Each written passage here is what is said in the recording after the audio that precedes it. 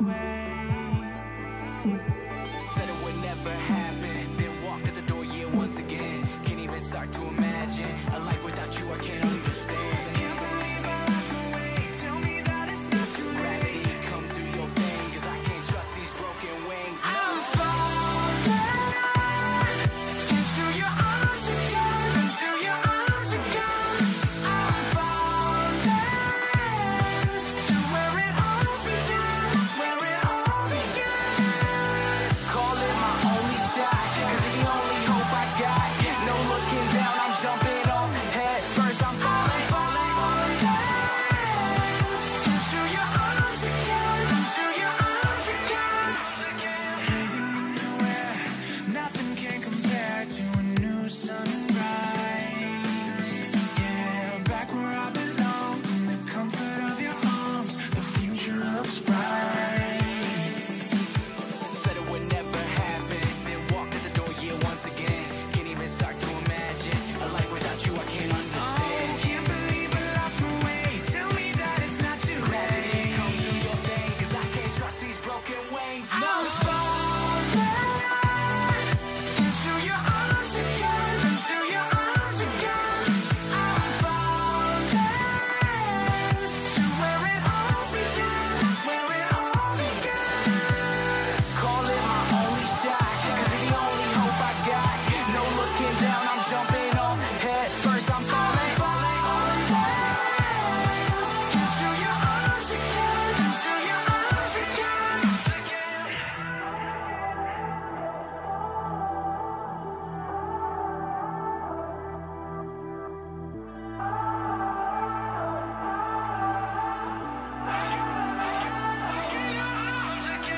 Even when I slip and fall, even when I drop the ball, yeah, it's you, you're always there to wrap me in your arms. Even when I slip and fall, you're with me through it all. Through it all. You're with me through it all. You're with me, I know you'll be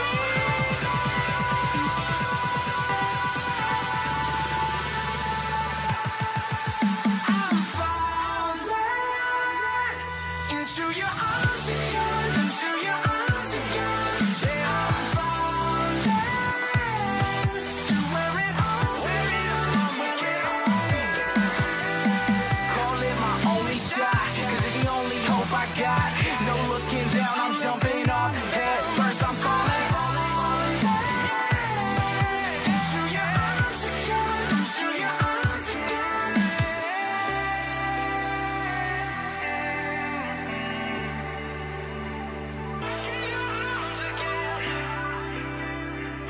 Amen, amen, amen. Into your arms And welcome to our midweek Bible study here at Liberty Christian Church International. It's your boy, Pastor Thomas, and I'm just excited about tonight as we close out our finishing school series. Before we take our summer break, we got our awesome Pastor Lewis, who will pick up for the summer with a brand new series he's starting next week, and I'm just excited about this. Do me a favor, share this on your page, share this with your friends, share this with your family, tell somebody to tune in and get filled, get empowered, get blessed with the Word of God for tonight. To carry you through the rest of this week, we've been in this awesome series, once again, finishing school and then also dealing with the Holy Spirit on Sundays. And so I'm just excited and ready to jump into the Word of God on this evening. We got some stuff to give you, got a lot of scripture that I want to deal with you and talk to you about, but I'm just excited. So if all hearts and minds are prepared, I promise you that we're going to try to stay right at 60 minutes on this evening. So go ahead and get your notebooks, your pencils, your pads. This is Bible study. The Bible says to study to show thyself a workman who need not be ashamed, but rightly dividing the word of God. So I want you all to just make sure that you are prepared, that you are joined in, and just make sure that we're getting something out of this. We got an awesome topic tonight. and I'm ready to jump into it. So if all hearts and minds are prepared and all hearts and minds are ready, let's go before the Lord. Father God, in the name of Jesus, we just thank you for this evening. We thank you for this time of worship. We thank you for this time of learning and understanding, God. We ask, God, right now that you enter into the presence in each and every last home. We ask you to enter into their mindsets, to enter into their hearts, enter into their spirits so we can get clarity and understanding from your word. God, that we don't leave from here just for and receive nothing but form, fashion, or show, but we receive a word from you, oh God. So God, hide me behind your cross so that people will see none of me, but they will see all of thee, God. And God, even before we even do that, let me go back, God, and we just thank you and ask you to forgive us of all of our sins in our minds, our thoughts, our deeds, and our actions, sins against your will, your purpose, and your plan, sins against your design and your purpose for our life. God, we thank you, God, for right now for casting those sins into the sea of forgetfulness, never to be remembered again. So God, we just honor you, we worship you, and we magnify your name. God, it is in your son Jesus' name that we pray. Amen. Amen. As we go ahead and continue on with tonight, can you do me? I'm gonna ask you again to do me a favor and share this with somebody. Draw somebody in that may not have had an opportunity to hear our Bible study or be a part of our Bible study. Someone that you know that may need to hear a word from the Lord just for their life and dealing with their life. We know how much stuff is going on, and while we're in the midst and in preparing for this word on this evening, I also want to give you a quick announcement about something. This weekend, not this weekend, but on June 20th, Liberty is participating and heading up a peaceful protest over in Walker Mills Shopping Center, and we want to invite you to participate with us. There's more details coming out about that throughout this next week and throughout the rest of this week, and we're going to bring this together and coordinate this and hopefully bring on some other ministries so that we can begin to we can begin to do what we need to do in the community. The church is supposed to be the beacon and the standard in the community, and we're supposed to be able to stand forward in matters of social issues, matter of spiritual issues, matter of things that are taking place, and we have to take a stand. So we're prepared and we're coming together and we're putting this together. So once again, if you want to be a part of it, please reach out on our website, www.lccimd.org. Also, you can email us at lccimdinfo@gmail.com. Once again, that's lccimdinfo@gmail.com for more questions and more and to understand just what we're doing.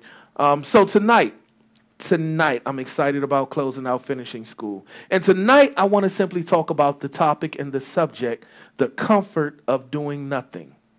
The comfort of doing nothing. Or if you see it on the screen right now, the danger in doing nothing. The danger in doing nothing. And our text for this evening is going to come from a couple of different places in the Bible, but for the most part, we're going to be either in Psalms or Proverbs. So our scripture for this evening, our first scripture is going to come from Proverbs, the 13th chapter, looking at the 4th verse. And even in this and understanding, I want you to hear these scriptures in their entirety. We're going to bounce back and we're going to go to these scriptures for this evening. And the first scripture is simply this. Amen. What is amen? We're going to talk about, excuse me, the computer is acting up just a little bit on this evening. So we know technical difficulties. But dealing with the danger of doing nothing, the danger of doing nothing. And when we talk about doing nothing, really, as you open up your Bibles and get to the scripture, Proverbs, the 13th chapter and the 4th verse, I want to understand and identify what is laziness. What is laziness? And I'm not talking about just laying around on the couch and having your one day where you just don't want to do anything. All of us have those days. All of us have those moments, and all of us have those mindsets where we just don't feel like doing anything, where it's just like, I just want a chill day, a relaxed day. You've been working hard. You've been doing so much that you just need a down day. I'm not talking about being lazy in that aspect, but what I am talking about is being lazy, operating and moving in a spirit of laziness, a spirit where you don't want to do anything, a spirit of I know what I'm capable of, but I'm not going to strive to be better. Doing nothing when one knows what and how to do something, but it translates into being lazy. Why? Because laziness is the enemy of excellence. And we know that as Christians, we're supposed to operate in a spirit of excellence. We know that as Christians that we're supposed to have a standard that we live by, a standard that we operate by. But a lot of times we get to this mindset because life situations, we get to this mindset of saying, I just don't want to do anything anymore. I'm just tired of doing things. So what is laziness? What is laziness? Now, laziness can be defined as this, as you see it on your screen right now: the willful waste of God-given time, talents, gifts, and abilities. Once again, the willful waste of God-given time, talent, gifts, and abilities.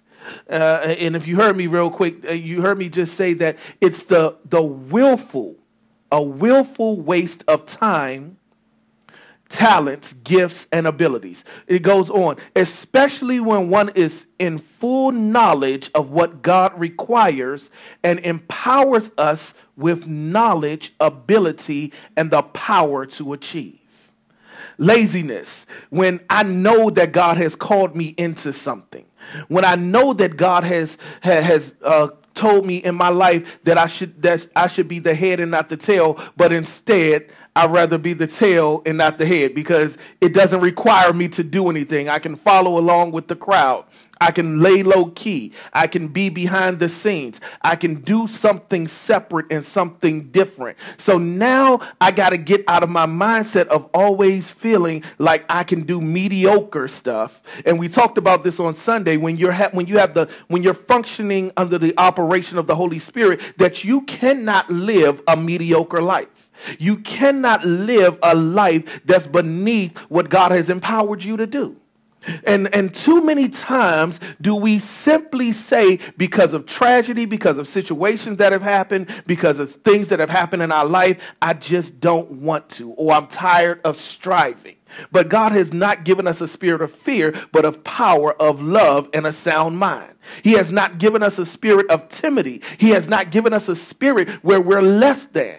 So we have to step out and stop being so lazy, especially when it comes to the kingdom of God, especially when it comes to doing the things of God, especially when it comes to operating and functioning as kingdom citizens. So now if we're dealing with this and we understand that laziness in our definition, in Liberty's definition, is the willful waste of God-given time, talent, gifts, and ability.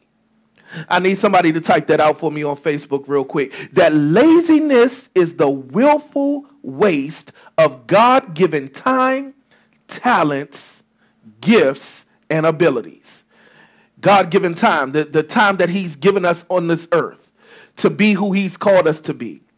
The gifts that he's given us, the things that we know are on the inside of us, but we refuse to use them for the kingdom, for the advancement of the kingdom. The gifts, the abilities that he's given us, that we'd rather use in the world, or we'd rather sit on and sit there and allow it to lie dormant instead of using it for the glory of God. Laziness involves not using those abilities. Laziness involves not using any of those things. And see, now it also goes a step further, because if we know that we have it, now we're dishonoring God. Why did God create you? God didn't create you to be mediocre. God didn't create you to be less than. God didn't create you to sit there and wallow in self-pity because maybe you failed. Maybe somebody didn't believe in you. God didn't create you to live in a self-pity mindset or a fearful mindset. So now, if we're continuing to operate in this and we're continuing to operate in laziness, then we become dishonorable to God. We become displeasing to God. We become, God, you know me, God. Yeah, I know you because I created you. I created you. I knew the hair on your head. I knew what you would be scared of, but I also gave you the ability to overcome those fears. I gave you the ability to overcome those trials and tribulations that you've been in your life. that you've been through. So stop being lazy. I did somebody turn to somebody in their house. Look, even if you got to look at yourself in your cell phone and tell yourself, stop being lazy. Or even ask yourself the question, are you being lazy? I told you we was going to get the scripture real quick, and I got scripture for you tonight. So if you open up your Bibles real quick to Proverbs, the 13th chapter, looking at the 4th verse. Proverbs, the 13th chapter, looking at the 4th verse. And it simply says this, reading from the New American Standard Bible. The soul of the sluggard craves and gets nothing, but the soul of the diligent is made fat. I need to repeat that one more time. The soul of the sluggard. The soul. We're not just talking about an outward manifestation. We're talking about something inward, because we know we're made up in 3 parts: mind, body, and soul. We know that we have a spirit that operates this, but we're made up in mind, body, and soul. But it says the soul of the sluggard, this inward desire, this inward thing that controls your thoughts, your processes, your emotions, your soul. It said the soul of the sluggard craves and gets nothing. That means he desires to want something. But because you won't step out, because you won't do, you won't get anything. It said, but the soul of the diligent is made fat. Because the diligent person, come hell or high water, is going to get up every day and strive for a purpose. The soul of the diligent person is going to get up every day and chase after a dream, chase after a goal, chase after a purpose, because he knows that his life is more valuable than being a sluggard and just sitting and begging. He knows that his mindset, his makeup is more than what even the world calls it to be. He knows that, or she knows that there is something on the inside that is causing me to chase after this thing that God has put in my spirit. This desire, this plan, this action. And because God has put it on the inside of me, that means I can't stop. See, the diligent person knows that I don't care how high this wall is. I'm going to keep trying to jump over top of it. I'm going to keep trying to climb it. I'm going to keep trying to do it. Where the sluggard looks at that same wall and says, I can't do it. What's the point? That sluggard says, I'm okay right here. I'll just be fine. I'll be settled. I won't push the issue. I'm just going to sit here and whatever falls down, I'll eat from that.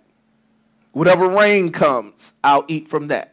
But that diligent person says there might be a stream over there. There might be a land flowing with milk and honey. There might be grapes the size of grapefruits over there. There might be a blessing on the other side of this wall. And I'm not satisfied with status quo. So I got to do something. I got to get up. I got to get moving. See, there's a danger in doing nothing, because doing nothing requires you or limits you from seeing what God's best looks like.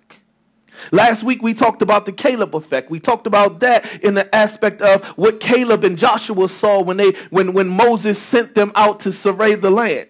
We saw what Caleb and Joshua said. We can take this. But there was those who said, no, we can't do this. And they just ended up being in the wilderness for 40 more years. And just continued to walk around in circle after circle, where their blessing was right over the hill. Their blessing was right there in front of them, but they refused to do anything. See, there's danger in doing nothing. What is it going on in your life that you just simply won't do? What is it going on in your life that you simply won't step out and believe by faith? Now, faith is the substance of things hoped for and the evidence of things not seen. The Bible says that every man has a measure of faith. It didn't just say those that believe. It said every man has a measure of faith. And then if faith is the substance of things hoped for and the evidence of things not seen, I got to believe beyond what's right in front of me. I got to believe that my blessing is coming. I got to believe that greater is he that's in me than he that's in the world. It said the soul of the sluggard craves and gets nothing.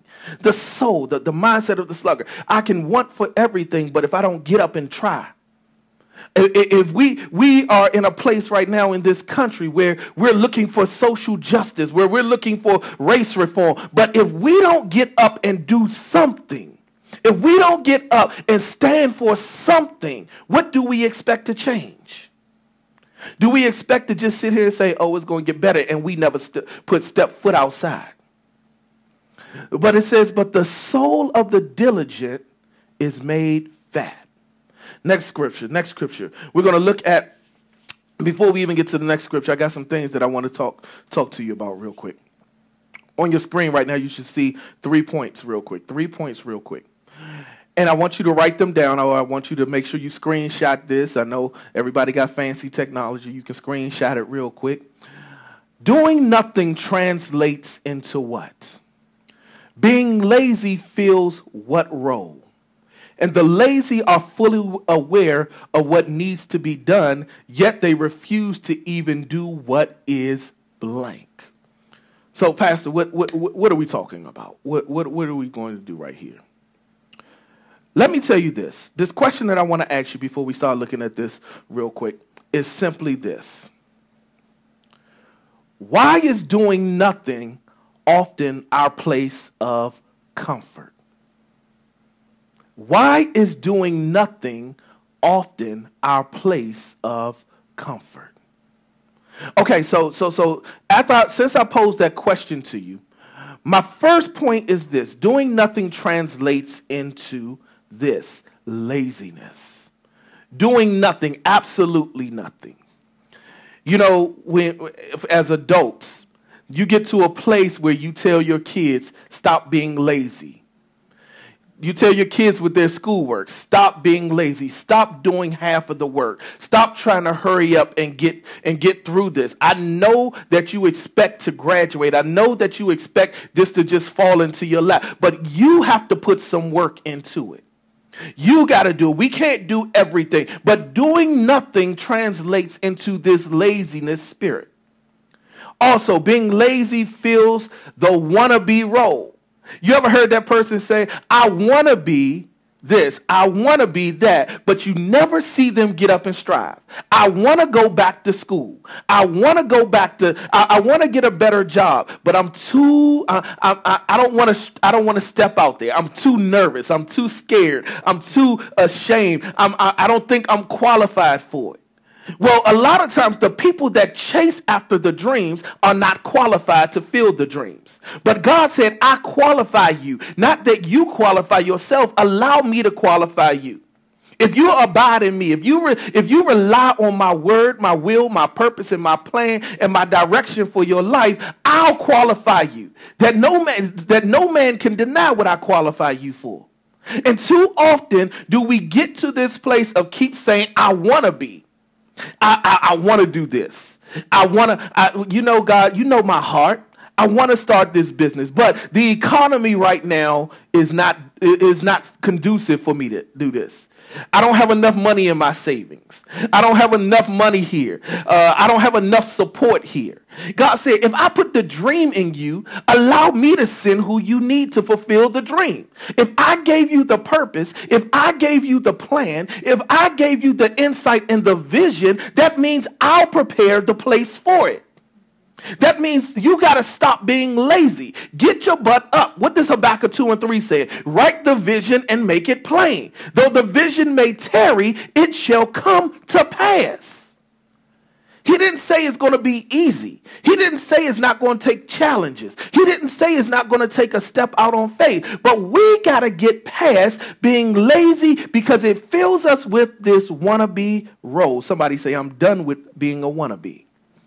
I'm done with being a wannabe in my life. I'm done with being a wannabe in my career. I'm done with being a wannabe with my kids. I'm done. I can't be a good father because you know my father didn't raise me right. I can't be a good mother because you have the power to change the narrative of who you are. You do not have to live as a sluggard. You do not have to live according to what was passed down to you. You have the ability to stand up. Somebody declare, I'm standing up.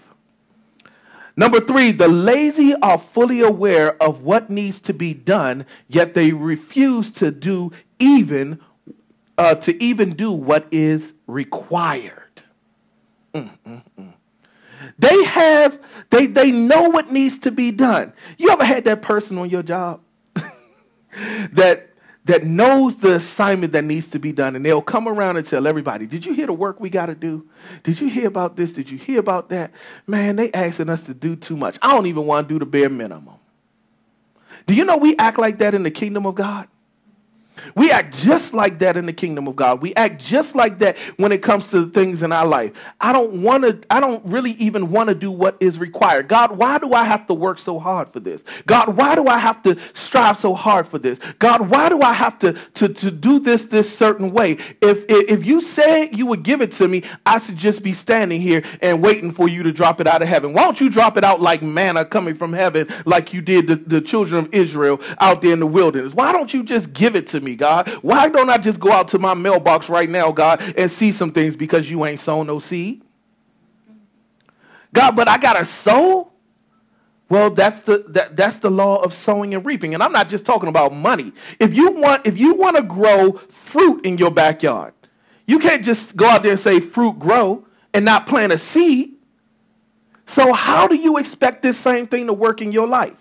If you're not planting seeds of righteousness, if you're not planting seeds of God's word in your life, how do you expect for things to shift and change in your life? Yeah, I'm talking to somebody today. But how do you expect to get ahead if you won't even do what is required? What is required? Okay, so now I want you to look at this. I want us to look at this. Proverbs, the 19th chapter, looking at the 24th verse. Proverbs, the 19th chapter, looking at the 24th verse. Another scripture real quick. Another scripture real quick that talks about the sluggard. It said, the sluggard buries his hand in the dish, but will not even bring it to his mouth to eat. That's crazy to me. And a lot of us operate in the kingdom in the same way. You came to the cross. You have access to Jesus Christ. You have access to the power of God, to the anointing of God, to the will of God, to the purpose of God. But you'll walk away from the altar still in bondage because you simply won't bring your hand from the dish to your mouth. You simply won't bring your hand from the place of where it was full of all the bountiful blessing. When I eat, I couldn't imagine sitting down and sitting in front of a steak dinner with steak and macaroni and cheese and some fresh kale and some sweet potato pie and some strawberry lemonade. Look, I'm getting a little excited here, y'all. But I could not imagine being in that place to take my fork, to dip it down in my food and just sit there and look at it. When I know I'm hungry, when I know I need to eat, but I'm too lazy to bring that hand to my mouth or even bring my mouth to the hand.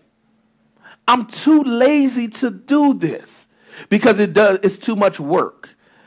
And you might think that I'm just simply talking about the physical aspect. But God has blessed us with so many opportunities where we see it time after time and after time. And we put our hand down there and say, God, you said you blessed me. But we won't pull it up to us. We won't grab hold of it. We won't take hold of it. So now, looking at this scripture, I want you to understand this. What are some possible reasons why doing nothing becomes comfortable? Too many times doing nothing becomes comfortable in our life. Yeah, I'm good right here. You ever heard that? I've never heard a successful person say this. I don't want to make any more money. I've never heard a successful person say that. I've never heard a child playing say, I don't want to play anymore. I've never heard someone say that I'm too comfortable to strive for more. But it happens. Everybody that gets ahead gets advancement in their life. They don't want to live and operate in comfortability. You get the nice house and you don't want to do anything with it. Why? Some possible reasons why doing nothing is comfortable. It takes the blame away from you. I'm comfortable. I'm good. Nah, you go ahead and do that. That's number one.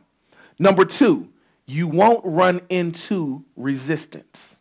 See, doing nothing is comfortable because that means I've run into no adversity.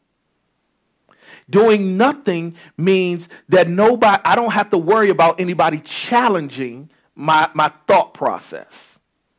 Doing nothing means that I don't have to look at people who tell me that I'm going to fail.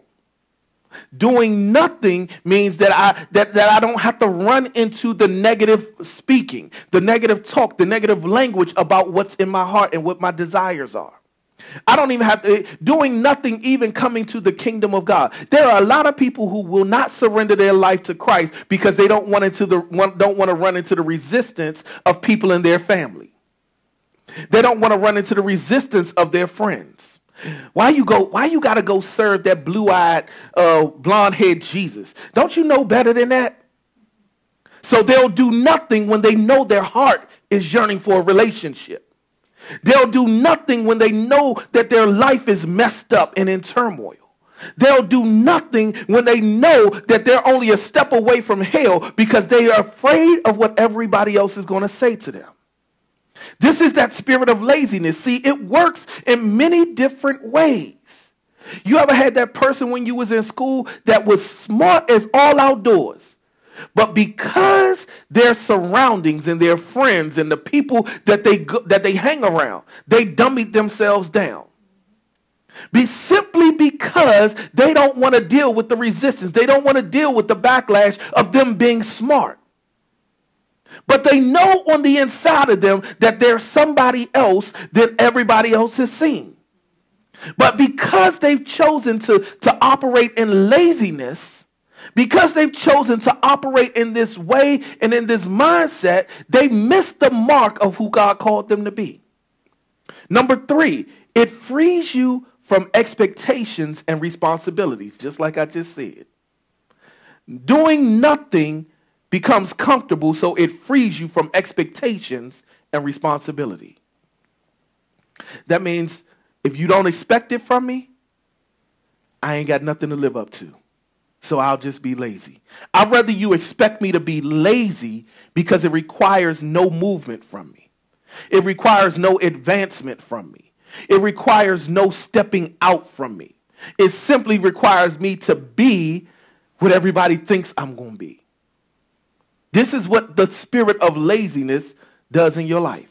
The spirit of laziness will say to you, yeah, I want you to go ahead and believe that I'm just like my mother. I want you to go ahead and believe I'm just like my grandfather. I'm just like my father. When I know that I've come out from that, when I know that I'm better than that, the spirit of laziness will have you stuck and bound in who everybody else perceives you to be because of your family line. They don't believe that you're a generational breaker, that you breaking curses in your generation because you haven't given out any signs that you're stepping up. You just accept it. And number four, doing nothing is comfortable and it causes fear to immobilize many. Doing nothing, I'm afraid that if I step out, but I want you to question yourself and ask yourself this. I would rather be fearful that I remain in this same place than being fearful of stepping out and trying something and possibly failing. Because where I'm at right now, I'm not receiving anything.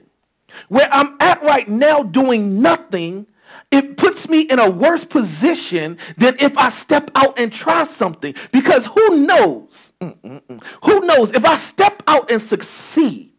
If I step out and become who God called me to be, the enemy's on notice, the world's on notice, the plan and the tactics of the enemy, which are to kill, steal, and destroy, the tactics of the enemy are beginning to be broken down when I step out and have the mindset and the understanding that I must live by a standard.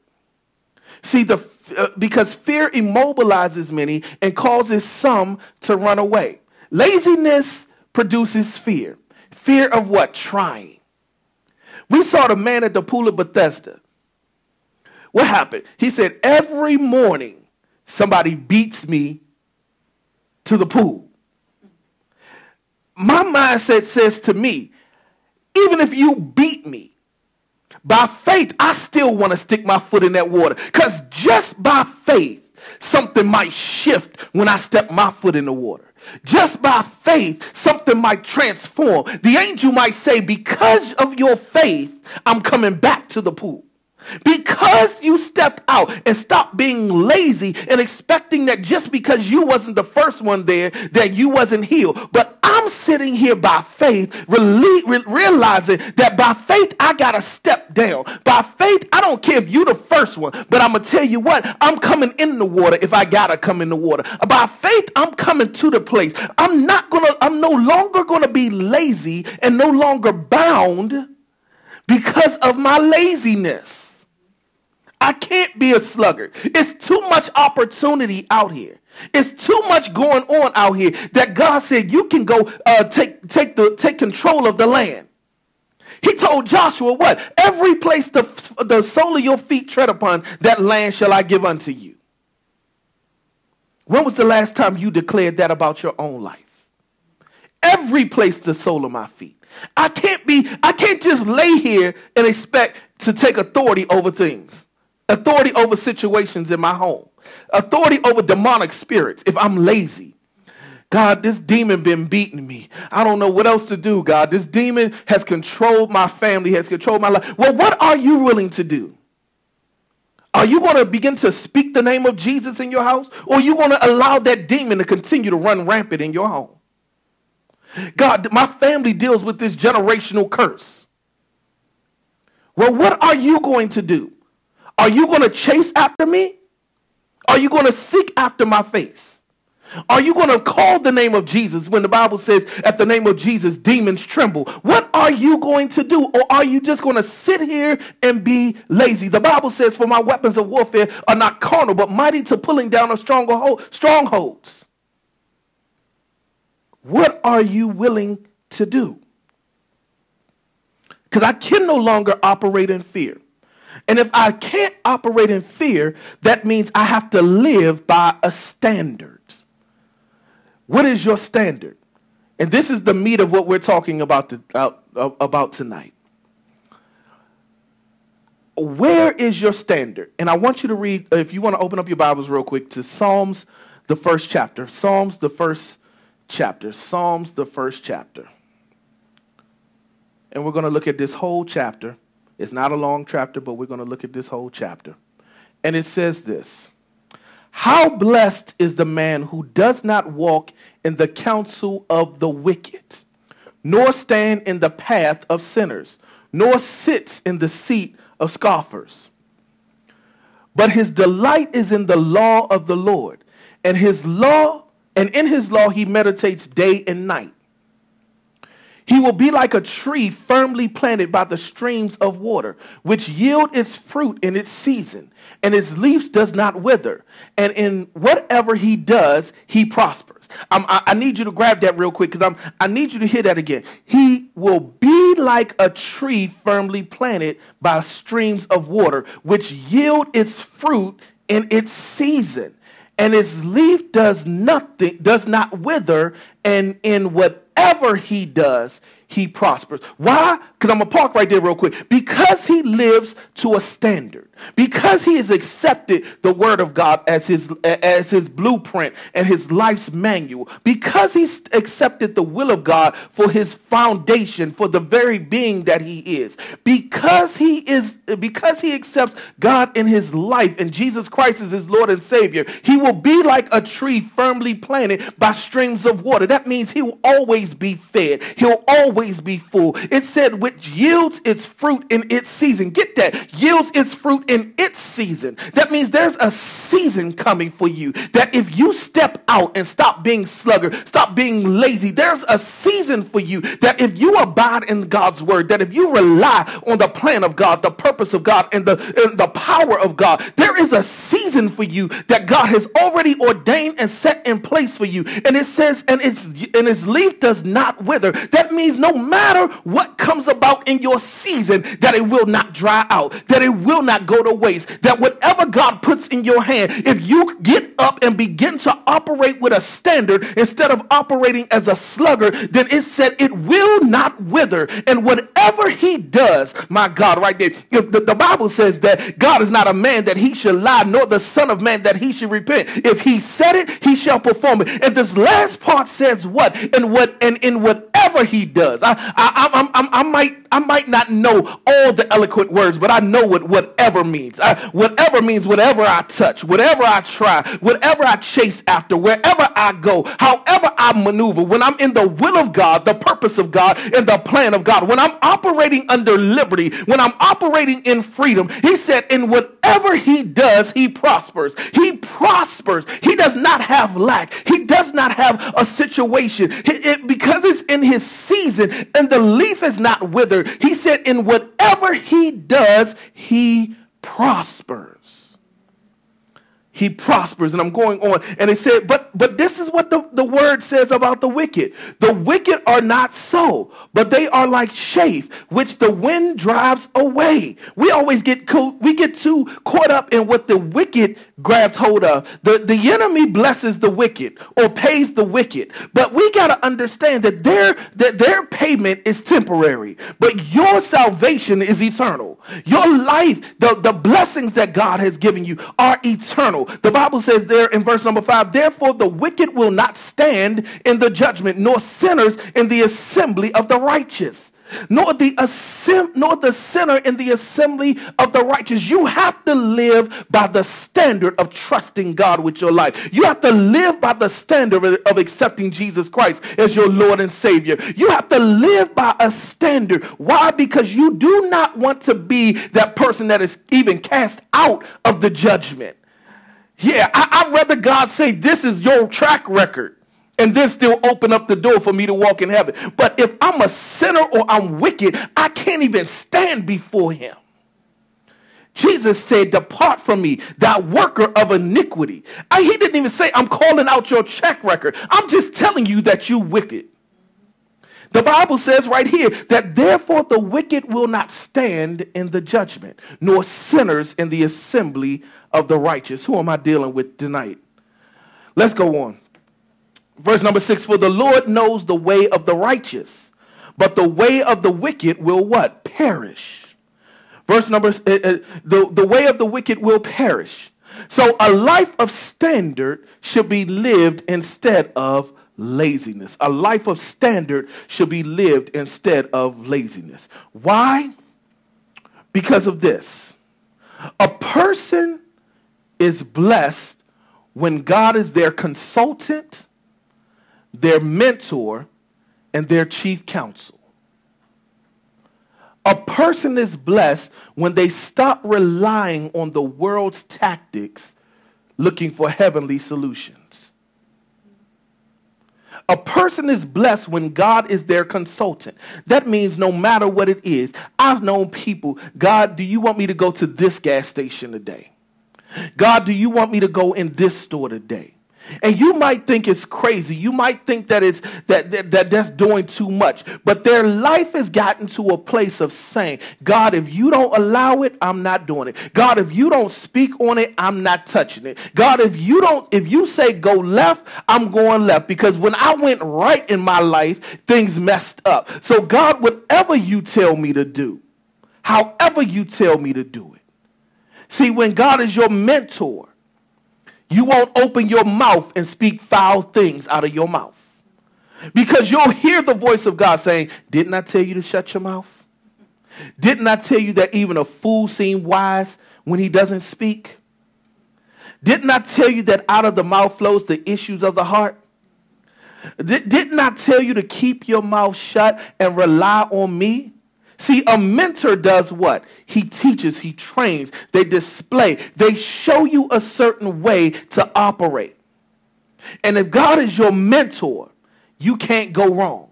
See, when you go on a job and you get trained and they set you up with a mentor, that mentor is designed to make sure that you succeed in the position that you're coming into.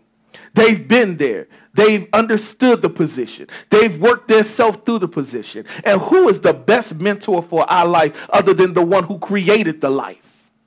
The one who said, I know you. I knew you before you were formed in your mother's womb. The one who created you in his image and in his likeness. So if I'm going to let anybody mentor me, it's going to be his word. It's going to be his plan. It's going to be his promise over my life.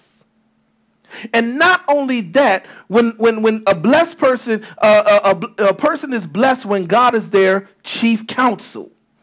Hi, Jesus, right there. You got to understand, there have been times where Jesus stands before the Father and says what?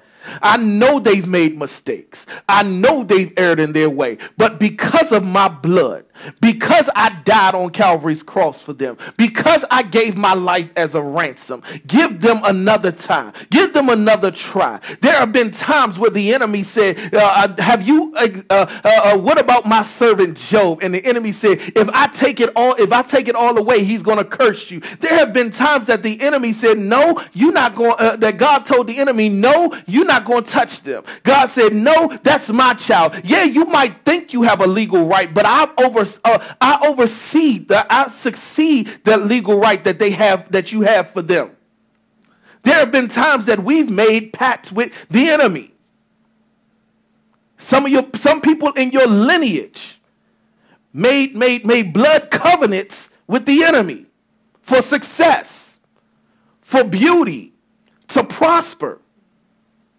There are times that people that were in your lineage, your great-great-grandfather, your great-great-grandmother, made a pact with the enemy in order for their family to come out of certain situations. And when God saw you, he said, he's been trying to deal with your family and your generation and your family's line, generation after generation after generation. And he's simply saying, which one of you will accept me as your chief counsel?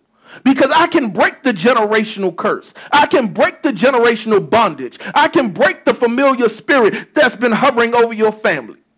I can break the spirit of poverty. I can break the spirit of lustfulness. I can break the spirit that you've been operating under. But you gotta give me a try. See, so we understand that a person is blessed when when God is their consultant, their mentor, and their chief counsel. Also, when a person is blessed when all efforts in excellence are guaranteed to prosper. Because God said, if God performed it in your life, if God is giving you the green light, if God said, I put my hand on it, it has no choice but to prosper. The wicked will never have this testimony. The wicked can never have the testimony that God blessed them. The wicked will look at you and say, how did you get it done? What is your testimony? I need to know what the secret is. But see, when they ask you what the secret is to your success, it's not about your hands, it's not about your might, but it's by my power, thus saith the Lord. It's not about how you did it, but it's about the hand of God that covered you, that brought you through, that changed the outcome or changed the dynamic on your life. It's about what God has done in your life. See, when you understand that a person is blessed, when God's covenant with them is the right way and you operate in righteousness. See, God's covenant will not lead you down the path of sin. It will not lead you to do things that are contrary to his word. God's covenant with you establishes dominion. It establishes authority in the earth.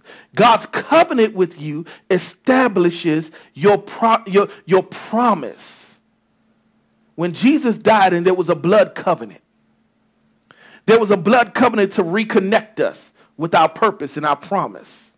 There was a blood covenant that reestablished who we are to be in the earth. There was a blood covenant that said, once you give your life unto me, once you accept me as your Lord and Savior, Jesus Christ, once you really surrender your life to me, there is a covenant that's exchanged.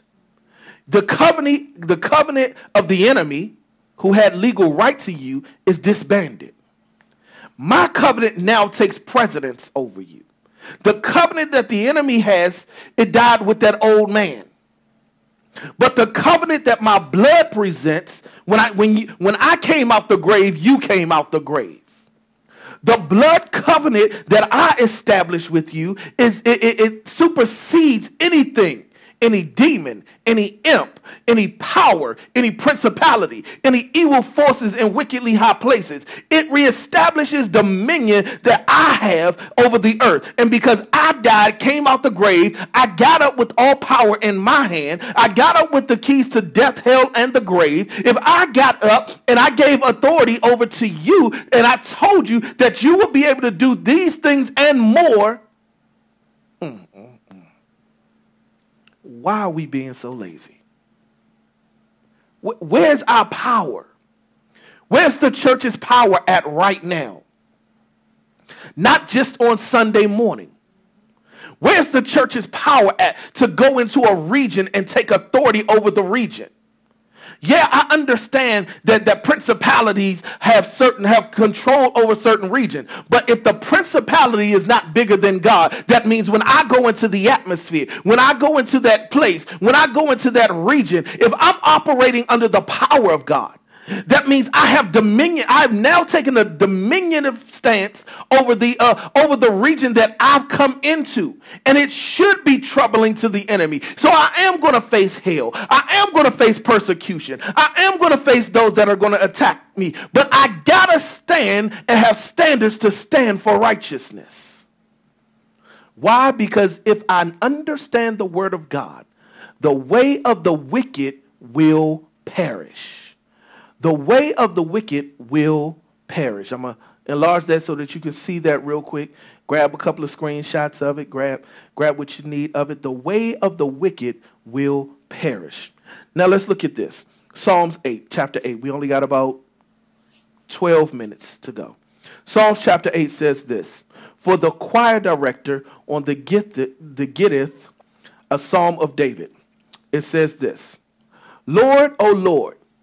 I love it when David starts off a song, Lord, O Lord, how majestic is your name in all the earth.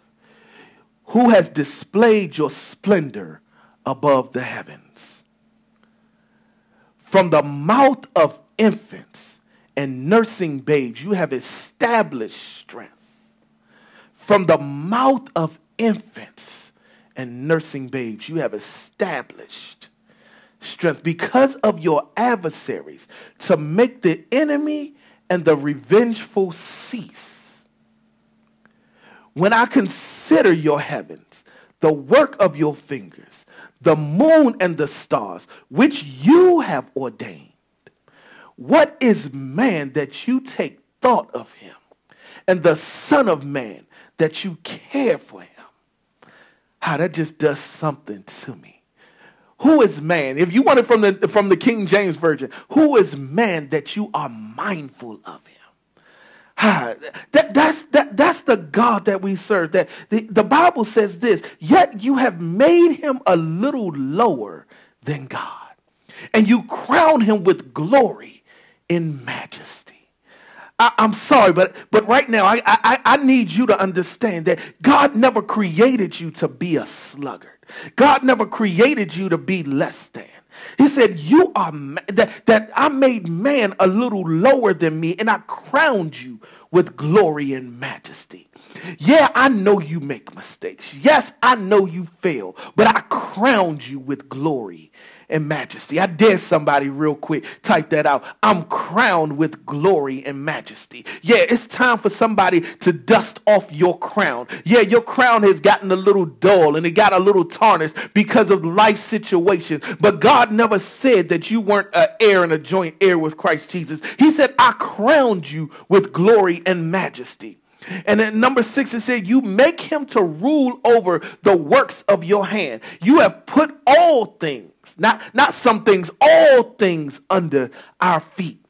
He said, and then it goes on to say this, all sheep and oxen, and also the beast of the field.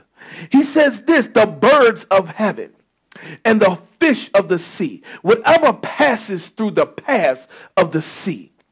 This is God. Oh Lord, how majestic is your name.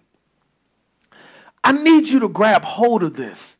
Who you are created to be is not who you've been. Whether you're black and a young man in this United States, whether you're black and a young woman in these United States, whether you're Hispanic, black, brown, whatever it may be, you need to know that you are clothed in majesty and glory. You need to know that those that have given their life to Christ, God has a purpose for your life and a plan for your life. You are crowned with glory. The Bible says this, we are crowned with glory and honor. Majesty, that means there is something about you that has to stick out. There is something about you that is required, that honor is required for. Yeah, I know all your testimony. Yeah, I know what you've been through. But do you understand when you wake up in glory and majesty? When you get out of your bed, you are still a king and a queen. When you get up off the ground after you've been knocked down, you can dust yourself off and say, I'm still a king and a queen in the kingdom of God. When you go through hell and you go through tribulation and you go through trials, you can dust yourself off and get up and say, God, I'm still clothed in glory and majesty. I may look like I'm broken. I may look like I'm hurt. I may look like I'm less than, but if I know my self-worth, if I know my self-value, I know that I'm greater because greater is he that's in me than he that's in the world. And if he is the King of kings and the Lord of lords, if he is Alpha and Omega, if he stretched his arms wide and hung his head and died, if he connects me vertically and horizontally, he connects me vertically for communication. He stretches me horizontally so that I can see how big his arms are. He said that I am his child. I am his own. And if he connects me this way, I'm clothed in righteousness and in majesty. I'm above and not beneath. I'm the lender and not the borrower. I am who he said I am, and I will be who he said I will be. Why? Because we are crowned with glory and honor. We are stewards over the work of God's hand. That means I have dominion and authority, and I have a mandate, a life of standard to take care of what God created. Our stewardship is over the excellence of God's creationship. I have stewardship. There is a mandate that I take care of what God has created. Whether it's another life, I'm mandated to take care of what God created. If it's a person that I really don't like, I'm mandated to take care of that life. If there are people that are adverse to what God called me to, I'm still required to pray for them because it's stewardship. And if I have stewardship and you have stewardship and the next person has stewardship, if we all begin to take stewardship over the person that's next to us, do you know how this world would turn around?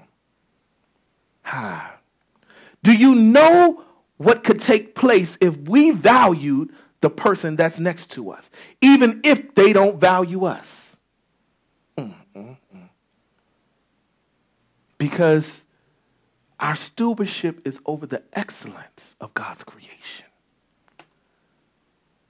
The last thing that I want to deal with is Psalms 24, verses 1 through 6, and I got 5 minutes. The Bible says this, We know the scripture in the King James Version. The earth is the Lord's and the fullness thereof, they and they that dwell therein. But the New American Standard Bible says this: the earth is the Lord's and all it contains. Somebody need to post that. The earth is the Lord's and all it contains. Whether you're black, white, Asian, brown, Hispanic, African, whatever you may be.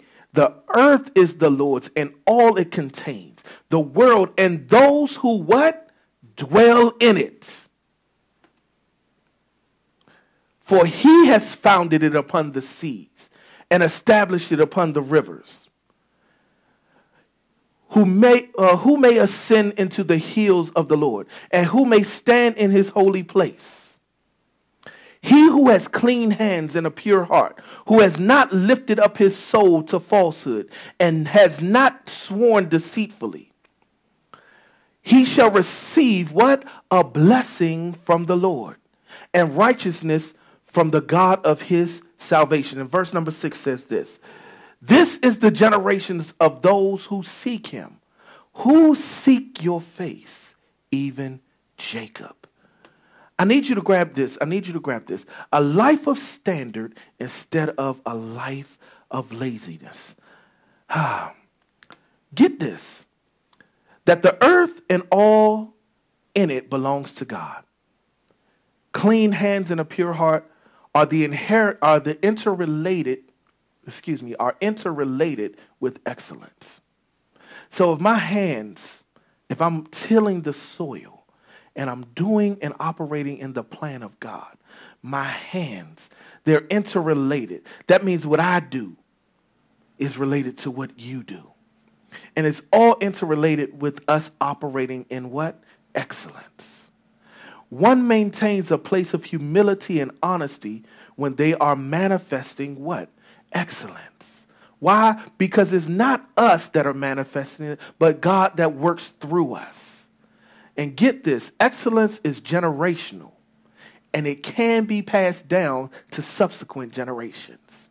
If wealth can be passed down to subsequent generations, why can't excellence? The same way poverty is passed down through through subsequent generations, why can't excellence? If God has called us out from amongst them, when do we stand up and begin to operate in what God has called us to operate in? When do we begin to do and begin to teach the next generation how they should act? See, we're so caught up on how we act now that we miss the mark of teaching the next generation how they should act. We get so caught up in this is what happened here that we miss the mark of changing the generation by saying this is what should happen. We always value, and don't get me wrong when I say this, people, we always value the history more than the progress. We will say, this is what my grandmother did. This is how my grandmother, I gave y'all the example before of the ham that grandma cooked. When she had the small pan, and grandma used to cut off the ends of the ham so she could fit it in the pan. But nobody knew that's why grandma did it. But because that's what you saw grandma do, for the next 30 generations, everybody cut off the end of the ham and the other end of the ham and said, grandma did it, and I think it's because she possibly may have gotten more flavor out of cutting the ends of the ham. Well, grandma didn't do it because of that. Grandma did it because she didn't have a pot big enough for the ham. But instead of you understanding the process, the progress, and the purpose, we got stuck on only doing what we were used to seeing. If that was about being lazy, then that was about being lazy. If that was about not striving or stepping out from amongst them, then that's what it was about. So we have to get to a mindset where we're changing how we operate and coming from laziness to a place of standard. See, we have to make sure that we allow God to set the standard for excellence and empower us to meet it. We can't do it without God. Everything that I just said, everything that I talked about, we can't do it without God. We can't change generations. We can't be generational changers in our own life without the power of God. Yes, I know that you can break certain things and certain traits, but God is the one who gives us the authority and the power to do it. If all hearts and minds are full, Father God, in the name of Jesus, we thank you for this evening, God. We thank you, God, because wherever we are in our life, God, you give us a word that applies to us. You give us a word that we can make life applicable. God, you give us principles to live by. You give us your living word. And God, in that living word, every day we see you differently. We see you more to handle our situation at that moment. So God, we honor you and we worship you and we magnify your name. And because of it, God, we thank you for all that you're doing in our life. We worship you for being the Lord of Lords. We worship you for being Alpha and Omega. And God, wherever we are right now, sick in our minds, sick in our body, hurting our spirit, whether we are living the best life that we can live, we declare that you are our King and you are our Lord. So God, if there be anybody under the sound of my voice that does not know you for their salvation, we ask right now that you introduce yourself to them. Let them know that Jesus died for their sins. He died on Calvary's cross and he rose. For the Bible said, for God so loved the world that he gave his only begotten Son, that whosoever believeth in him shall not perish but have everlasting life. And the Bible says that if you believe on the name of Jesus, that you shall be saved. Convict the heart on this day, oh God. Not for tomorrow experience, but for a right now experience with you.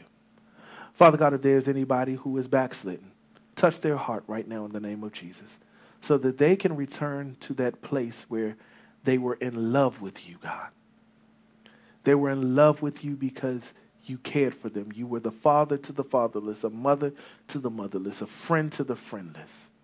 You've been to them what nobody else has ever been in their life. Reconnect and redevelop a relationship with them. Father, if there's anybody who needs healing, for your word declares that healing is your children's bread. So God, let us partake in the healing. And I always say, God, let us partake in the healing of your mind, your spirit, your soul, your body, your hearing, your seeing, whatever it may be, those spiritual senses as well as those physical senses. And God, last but not least, if anybody has not received your Holy Spirit, touch them in a way right now in the name of Jesus. For your word declares that when the Holy Spirit came upon them, that they received power. Power to do mighty ministry, power to do great works, power to be who you called them to be in the earth. And God, we just worship you and we adore you and we magnify your name. Now allow this word to be followed by signs, miracles, and wonders in the lives of your believers. In Jesus' name we pray. Amen. Amen. Now, I need you to do me a favor. Generally, you don't hear me talking about offering a whole lot in tithes and giving, but if we're asking you all to sow into this ministry. You're sowing into good soil and good seed. This ministry is growing. This ministry is building. This ministry is set out to be a part of the Capitol Heights community, and we're taking the region for the kingdom of God. We're taking authority over the region. We're calling those things that are not as though they were. We're bringing the kingdom of God to the land. And so we need your help. At the bottom of your screen right now, you see ways that you can give. We have Cash App, and the Cash App label is LCCIMD. You can go to our website, or you can type in lccimd.org/give, or you can do what I love to do, our text giving, which if you text the number 202-599-2033 with a dollar amount, it will give you further instructions from them. All all gifts and offerings are tax deductible. And so we just want to make sure that you have the opportunity to sow. The Bible says, bring ye all the tithes into the storehouse, that there may be meat in my house, and prove me now with him, saith the Lord of hosts, that if I will not open up the windows of heaven and pour you out a blessing, that there should not be room enough to receive it. We also want you to tune in Sunday. Make Liberty, and I forgot to add that, to if you are looking for a church home, if God is leading you to Liberty, we would love to have you right here. You can reach us, go to our website.